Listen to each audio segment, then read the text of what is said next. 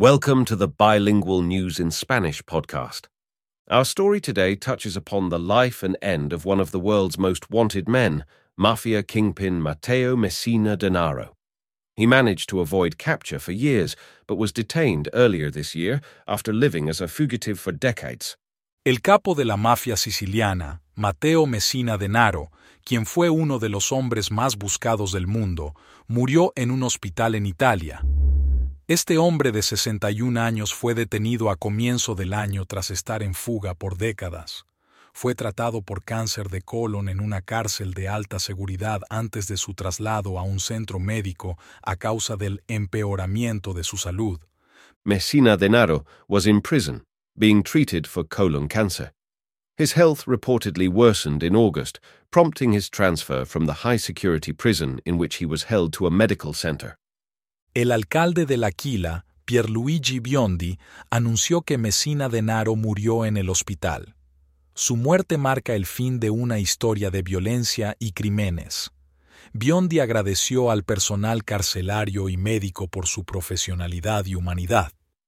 It seems Messina Denaro was quite a notorious figure, responsible for numerous criminal activities, including the murder of anti-mafia judge Giovanni Falcone in 1992. Este mafioso fue condenado por tener conexiones con los asesinatos mortales en Roma, Florencia y Milán en 1993. Fue sentenciado a 6 cadenas perpetuas, una de ellas por el secuestro y asesinato del hijo de un testigo en el caso de Falcone. Desapareció en 1993 y huyó de la justicia por 3 décadas. Despite being on the run for many years, Messina Denaro was incredibly elusive. However, in January 2023, he was finally detained. El 16 de enero de 2023, Messina Denaro fue detenido en una clínica, donde estaba bajo una identidad falsa. Luego, fue recluido en una cárcel de alta seguridad donde continuó su tratamiento contra el cáncer.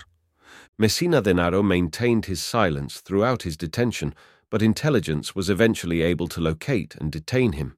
Now, some speculate about his funeral and consider the possibility that he might be buried near his hometown. Después de su huida, hubo mucha especulación sobre si Messina Denaro había escapado al extranjero. Finalmente, se descubrió que se había quedado cerca de su ciudad natal, Castelvetrano. Ya se están preparando los arreglos para su funeral en la tumba familiar de la localidad, junto a su padre, Don Ciccio. It seems darkness followed his family, as his father and local clan leader, Don Ciccio, is also believed to have died while on the run. Don Ciccio también era el líder del clan local. Se cree que murió de un ataque cardíaco mientras huía, y su cuerpo fue abandonado para el funeral.